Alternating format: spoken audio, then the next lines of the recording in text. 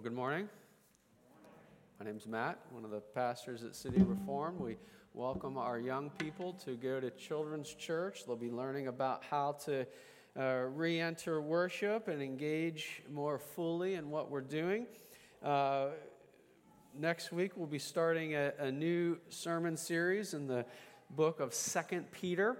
This week is an in-between week, and we'll do something we often do this time of year, which is to intentionally think about a very important theme in the life of our church. We might do different themes. As our 4th and 5th grade Sunday school teacher, Rachel Leuenberger, often says, our goal is to make sure the main thing stays the main thing.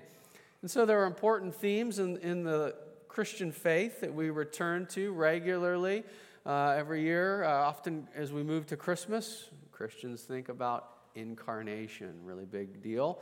Around Easter, crucifixion and resurrection. Of course, these themes are always there. They're central to our faith, but sometimes we just have to talk about the obvious thing. As we think about a time in the life of our church where new people are coming and old people are returning, we intentionally try to pause and think of themes that are really important for our church. And as today, and actually the last 2 weeks, we've had opportunity to do this as well. We're thinking about some really central stuff. Today we'll be thinking about what is our mission as a church? What are we called to do? As you might imagine, if we don't keep reminding ourselves, we could easily drift into other ideas. So we want to pause today to remember as we read this really powerful passage from 2 Corinthians, we'll be thinking, what is our mission? What is God calling us to do as His people, as His congregation here in this place? I'll read 2 Corinthians 4, 5 to 15, and together we'll affirm this is God's word.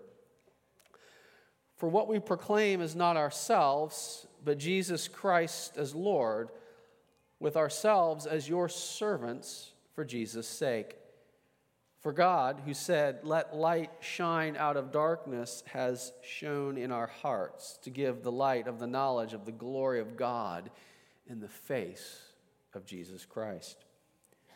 But we have this treasure in jars of clay, to show that the surpassing power belongs to God and not to us.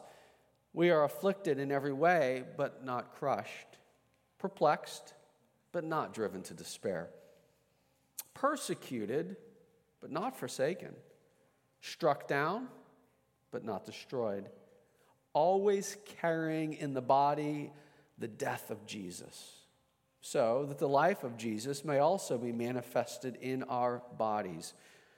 For we who live are always being given over to death for Jesus' sake, so that the life of Jesus also may be manifested in our mortal flesh. So death is at work in us, but life in you.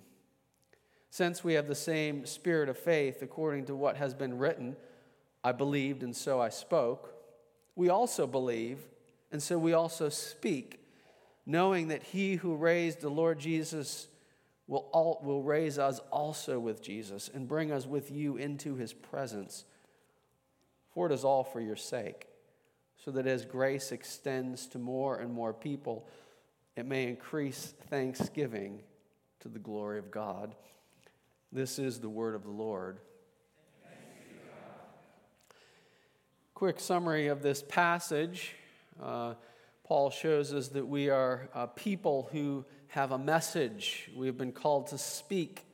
We, through our words, proclaim Jesus and make known through Jesus the light of the knowledge of the glory of God. But the Apostle Paul tells us that this ministry is often characterized by difficulty. He speaks of being a jar of clay containing treasure, and he describes his experience of ministry, and he uses the plural in verses 8 and following as being one that is characterized by affliction. It's a measured and limited difficulty, but the process of ministry is hard. The overall theme, and the theme that we really want to draw out of the passage, is that the Apostle Paul makes this connection. He says that the suffering that we experience in ministry is used by God for the good of others. God uses the difficulties of ministry that we experience as the means through which, look at the final verse here, verse 15, grace extends to more and more people. Paul's saying through the difficulties that we experience in ministry, the knowledge of God and the grace of God is extending to more and more people. Ministry is hard, but it is through that hardness that God is using ordinary people like me and you, jars of clay, to bring others into that glory. Here's why this is so important for us to think about and remember as a church. The temptation and tendency of any group of Christians is to lose sight of their mission and begin to focus on their own needs. It's a very easy and natural thing to do. And over time, we can begin to think more and more about what we need and less about other people. In particular, if you think about what's going on here in verse 15, Paul says he wants grace extend to more and more people.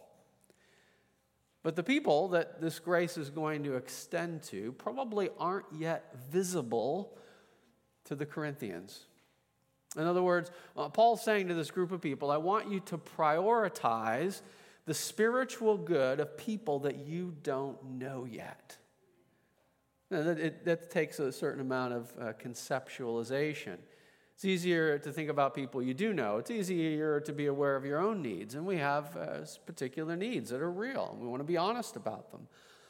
The Apostle Paul here is laying out a vision for ministry in which people embrace this call to see grace extended to people they don't know yet.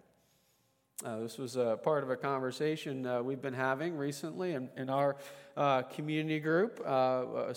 Very important in our church. We have groups that meet during the week. People share life together. They gather together, listening to God's word, talking to each other, praying for each other.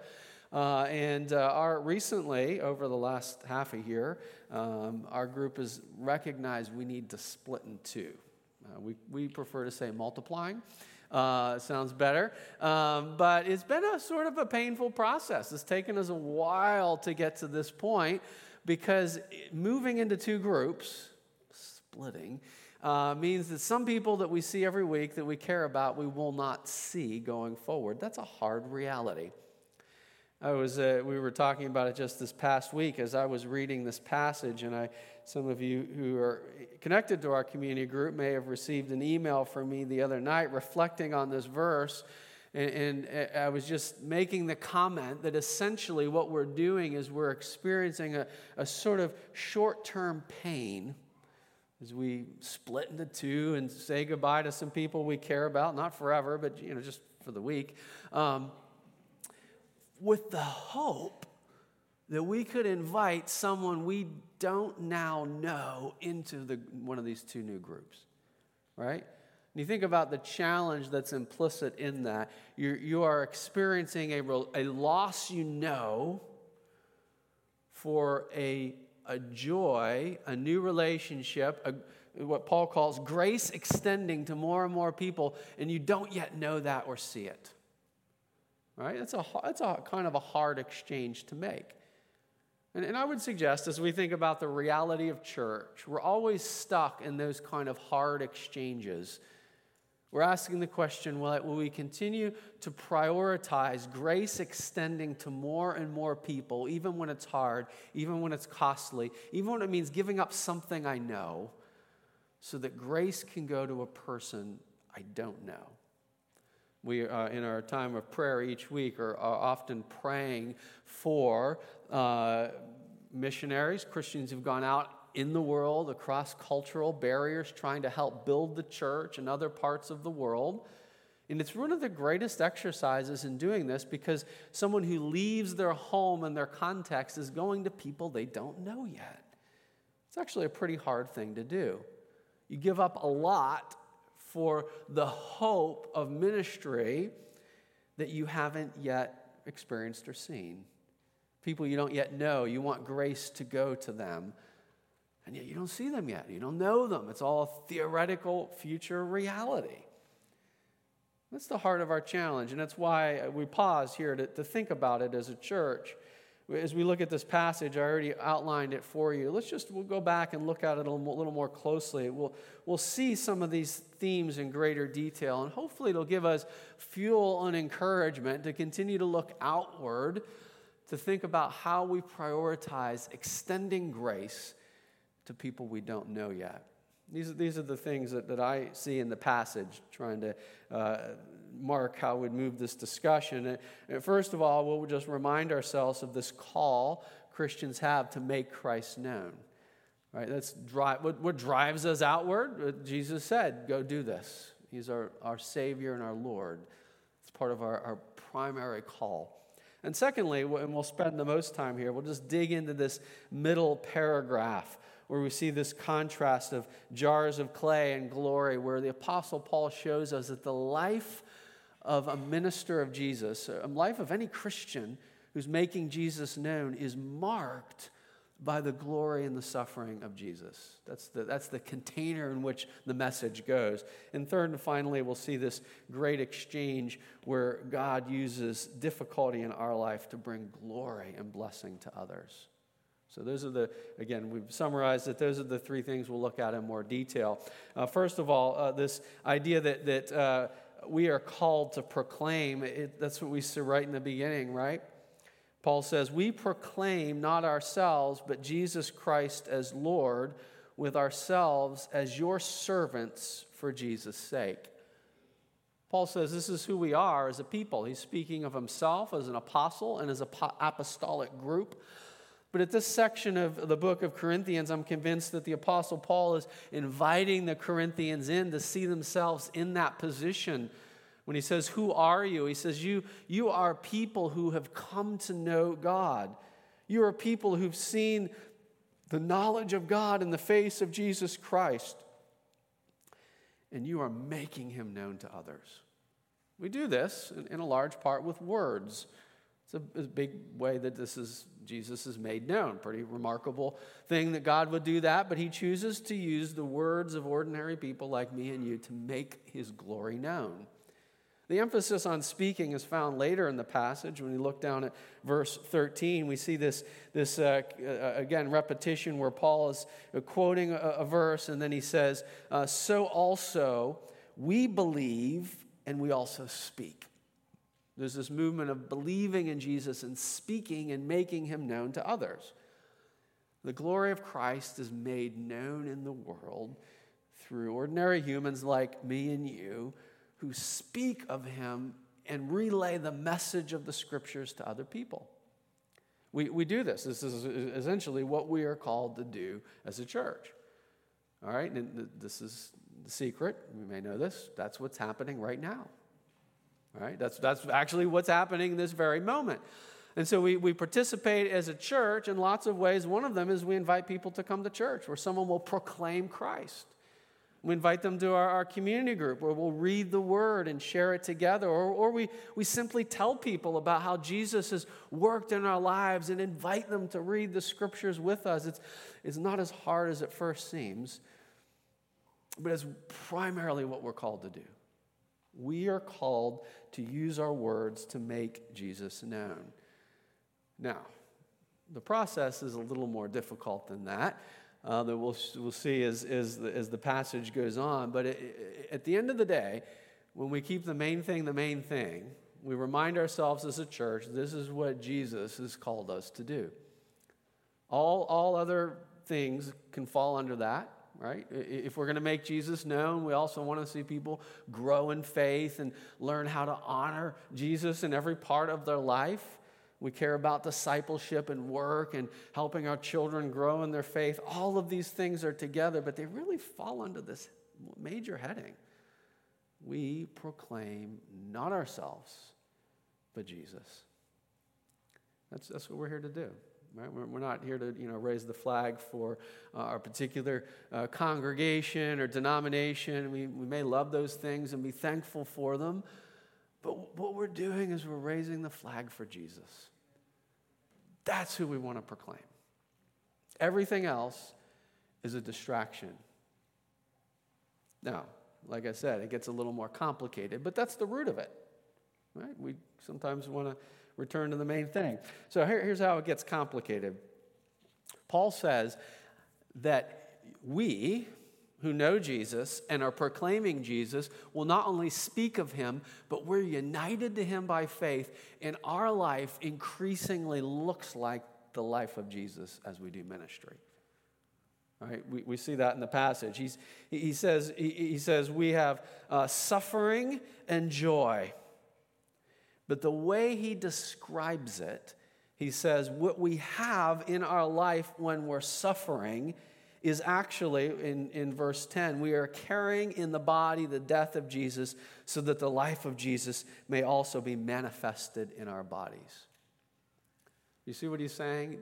He says the suffering you experience is actually part and parcel with your walking as a follower of Jesus. The Bible says in this sort of abstract sense, when you believe in Jesus, you're connected to him in your faith.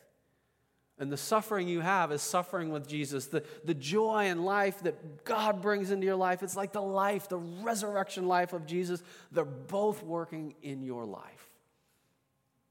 Right? That's the experience. So this is both wonderful and frightening at the same time. This is good and bad news.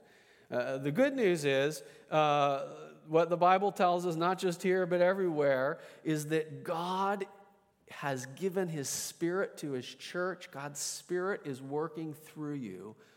The knowledge of God that's made known in Jesus is alive in your hearts. That's what Paul says here in verse 6.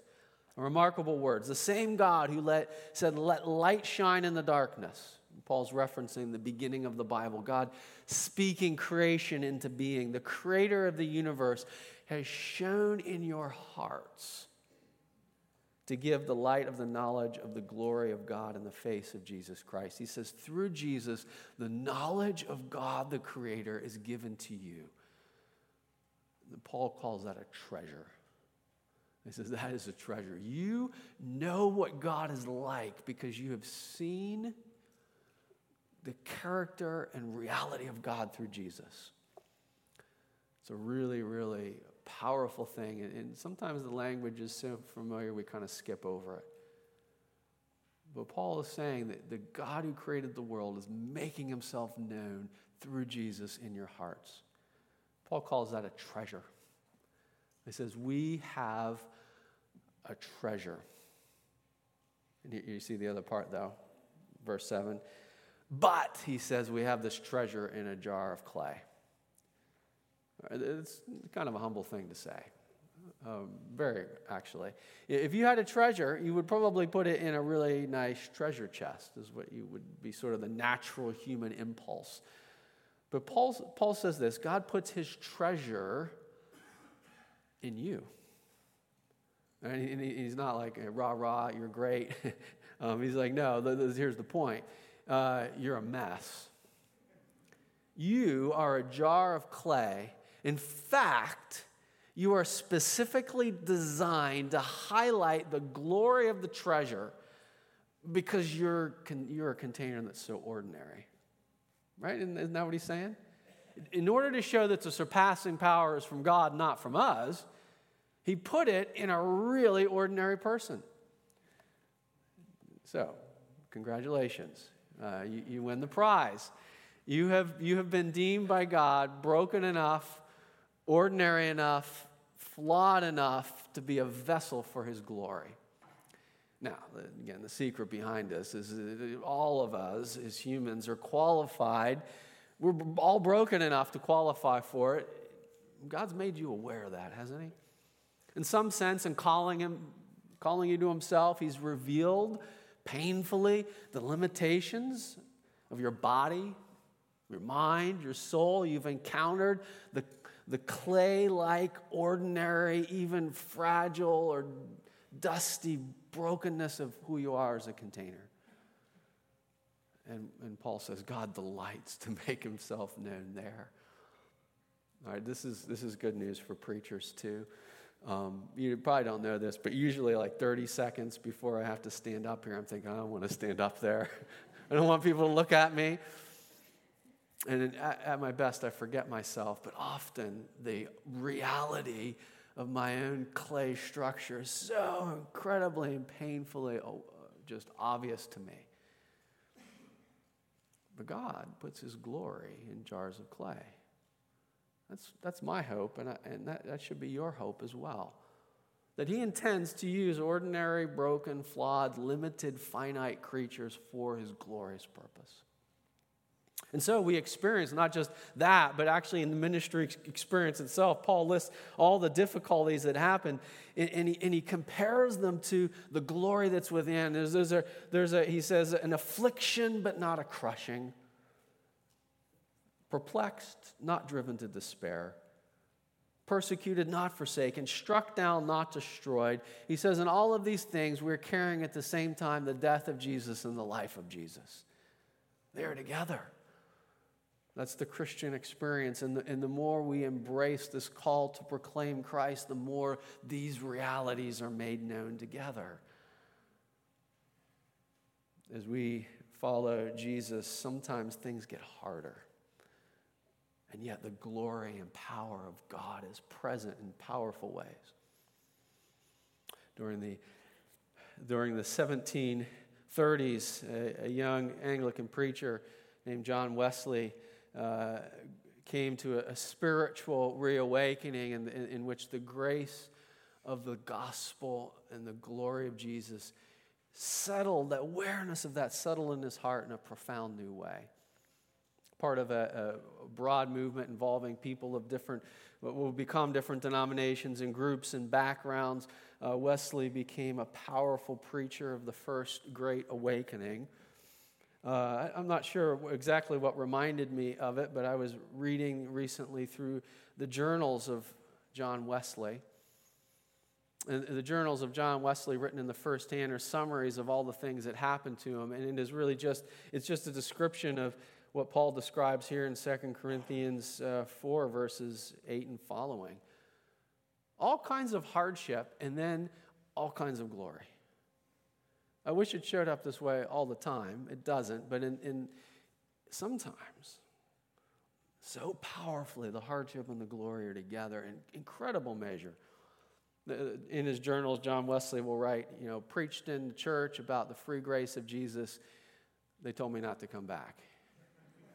Next day, preached in another church. Told me I'm not ever going to preach there again. Door shut, door shut, door shut. At one point, he goes to the church where his father had been a longtime pastor. And the minister specifically says, John Wesley will not preach in this building. And so that evening, as hundreds or 1,000 people gather to hear him, he's shut out of the church. So he walks into the graveyard, stands on his father's tomb, and preaches the grace of Jesus. As he began to preach outdoors, a process that Wesley initially first said, it felt so scandalous that it seemed like it would be a sin for someone to be saved if it wasn't done in a church. But as the doors closed, he went out. At times, incredible outpourings of grace followed his ministry, and also incredible persecution. In sort of matter-of-fact ways, he writes in his journal, A great mob descended, intent on disturbing our gathering. People were, he said, just in passing, this is really interesting. People picked up stones from a wall and began to throw them at us. In another scene, a group of people had been paid to cause a disturbance. They brought in a wild bull, and they attempted to get the bull to run at the preacher. It ended up, they succeeded knocking over the table. They said we went away and spoke of Christ in a different setting. Ministry can be hard today, but I'm so thankful no one has ever brought a bull to our congregation before. It has not yet happened. Fortunately, the chairs are bolted down. There's nothing really to throw here. And that's in some ways, it's not always, in fact, it's usually not so extreme. But there's always the difficulty and the challenge and the glory going together. Paul says we carry about in our bodies the death of Jesus and the life of Jesus. And here's the third and final thing that we see in the passage. He says, in ministry, there's a particular sense where I experience death so someone else experiences life. So on one hand, all of us all the time are experiencing life and death in Jesus, difficulty and resurrection power. They're going together. But there's this powerful dynamic that kind of Paul brings it down to. He says, what's happening in ministry is I experience death and someone else experiences life. Right? That cycle of down and up that's always present in a life of someone who follows Jesus actually has a dimension where my down brings your up. My service brings life. That's what Paul said. We are servants for Jesus' sake. We are facing difficulty so that life may come in someone else. He says this specifically, right, in verses 11 and 12. We who live are always being given over to death for Jesus' sake, so that the life of Jesus may be manifested in our mortal flesh. Good news, right? Death and life together. But then see this particular twist on it in verse 12. So death is at work in us, but life in you. Death at work in us and life in you. And that's the same thing in this summary verse, verse 15, which we already read. It is all for your sake, Paul says. What is the all? The difficulties, the challenges, the sacrifices, the affliction, the perplexing situations, feeling persecuted, struck down, carrying the body of death. Paul says it's all for your sake, so that as grace extends to more and more people, it may increase thanksgiving to the glory of God. Paul says what we're doing in our difficulties is giving life in others that they may thank God and he would be glorified. That's what fueled Paul for his service. The thought that grace would extend to more and more, that thanksgiving would expand and God would be glorified in new ways. I'll bring this back around to the beginning. The reality is all ministry involves sacrifice. Most of the time it's not like anything John Wesley experienced. The Apostle Paul, these great heroes of the faith that had both powerful suffering and really powerful ministry. For us, most of the time, I suppose thankfully, it's more mundane. Sometimes the difficulties arise in stronger ways, and they're not always immediately, obviously connected to what we're doing, but as a follower of Jesus, we are often experiencing many of these things. The ministry itself, the goal of proclaiming Christ, of seeing grace extend to more and more people, it always comes with sacrifice in one way or another. And I think often there's a pattern where ministries of various kinds start with life and vitality and flourishing, and over time the focus begins to turn inward and the willingness to sacrifice begins to diminish, and the life gradually fades from within. It's a danger and the tendency of any group of Christians. We can begin to slide and slip away from a vision of ministry towards others, to our own needs, and we begin to say, I'm just not willing to sacrifice for that anymore, and the ministry begins to die. All ministry involves sacrifice. A flourishing ministry is usually a result of God working through people who have been willing to sacrifice in prayer and time and love and energy. Now, the question that stands before us as a congregation, do we continue to be willing to live in such a way that we would want to see grace extend to more and more people? It's not about, the prestige of a certain number. It's not about trying to, have some, hopefully not. that can sneak in for sure. But for Paul, it says it's about seeing thanksgiving abound through new people knowing Jesus and the glory of God being revealed in new ways. That can happen. Let me, again, sort of trying to land this thing here and tie up some of the loose ends. many of us are here today because someone loved us and prayed for us and proclaimed Christ to us, often sacrificially. Can you think about how that happened for you? You think about the people that sacrificed time and energy, maybe putting themselves out there to start a risky conversation, maybe loving you when it was hard to love you, maybe simply inviting you, maybe slowly over a long period of time. Even as a congregation, we are here today because, in a very practical way, almost 20 years ago, a small group of people in Pittsburgh decided to help start a new congregation in Oakland. This happened before I arrived. I can talk about it freely because I didn't have anything to do with it. I was called to be our first pastor. City Reform was meeting for a year and a half before I arrived. And one of the most striking things that I observed when I arrived is that nearly everyone who was part of the initial church planting team had a strong desire to see others come to church. It was really striking for me to observe. Many people I would talk to would articulate it in saying, we really are here because we want to see a church that students can come to. And there are certainly many other churches in Oakland, but it's a hard place for churches, and it's a hard place for churches to stay. But to a person, when I arrived, folks would articulate this sort of a vision.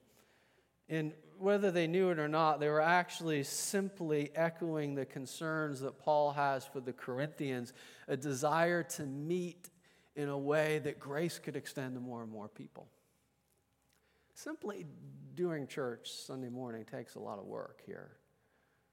And later today in the announcements, I'm going to invite you to continue to go to the back and sign up for a ministry. We need help. But that's not what this sermon is about. Everything we do in ministry requires a certain amount of sacrifice as we put someone above ourselves, as we open ourselves up, vulnerable, possibly being hurt. And the question that will come back again and again and again is the question, do you really desire to see grace go to more and more people? Let me close as we think about moving to the Lord's Supper here. One of the central parts of this passage that really, really jumped out to me as I reread it this morning is that the Apostle Paul says, God has shown in our hearts to give the light of the knowledge of the glory of God in the face of Jesus Christ. He says to be a Christian is first of all to know the character of God made known in Jesus. And second of all, to share that with others. This language of the glory of God being made known in the face of Jesus really opens up a provocative image. Do you know what it's like to see the face of a person who loves you? I don't mean romantic love. I mean who cares about you. We'll boil it down and make it simpler. Do you know what it's like to go to a party where you're not sure you know anyone, and to suddenly have a friend, maybe a friend you don't know that well, look at you from across the room, and their face lights up when they see you, and they pull over a chair, and they invite you in, and you suddenly recognize you've been seen, you've been loved, you've been valued. I'd like to tell you that that's not far from what we have when we think in the Bible about seeing the face of Jesus. Jesus described his own ministry this way. He said, I have come to seek and to save the lost. That means when you see the face of Jesus, you're seeing someone who has been looking for you, seeking you in an incredibly sacrificial way. You know, many of you know the answer, at least know enough about Christianity, know there's a cross involved. Jesus seeking you was very, very costly for him. He went to extraordinary lengths to love you, to move towards you, to call you to himself. The seeking and saving that Jesus brings into the world is the costliest of all seeking and saving. Anything we do in ministry pales into comparison. Anything we do in ministry is really fueled. It's simply fueled by knowing that Jesus gave himself for us. When we know that he has loved us, we can begin to love others. When we see the glory of God made known in the gospel, then we begin to think in our hearts, I long to see that extended to more and more people. Ministry is simply being involved in that process. City Reformed is a church that turns over its members. Some stay for long periods of time, but each summer some people who've been here for a while move on. As we move into a new year, I want to make sure I invite you in. We've been here more than a couple weeks. If you know who Jesus is and if you call this your church home, you are now part of the we that is seeking to proclaim Christ. And there are sacrifices involved. Simply the sacrifice of creating enough time and margin and energy that you can see someone and know them and respond to them when they walk into the room is an often overlooked difficulty. There'll be other sacrifices and difficulties along the way. But what we are being invited into is proclaiming Christ, of sharing the light that has been shown in our lives, sharing that with others, that grace would extend to more and more, that the Savior who was seeking us would be known to a larger degree in the people around us. Ministry means a front row seat to God's light shining in new places. And it's worth the cost. So come on along.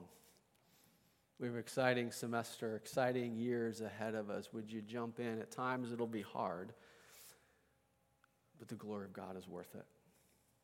Let's pray. Father, we ask that you would give us grace. Grace to know and experience your love in deeper and more profound ways.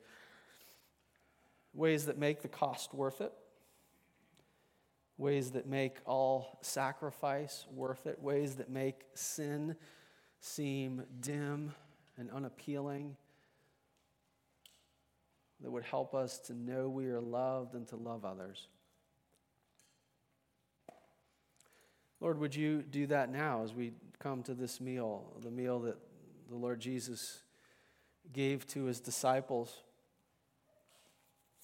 Would you make Jesus known? Would you shine in our hearts the knowledge of God in the face of Jesus Christ, above and beyond all we can ask or imagine? Would you make him known to us? We pray in Jesus' name. Amen.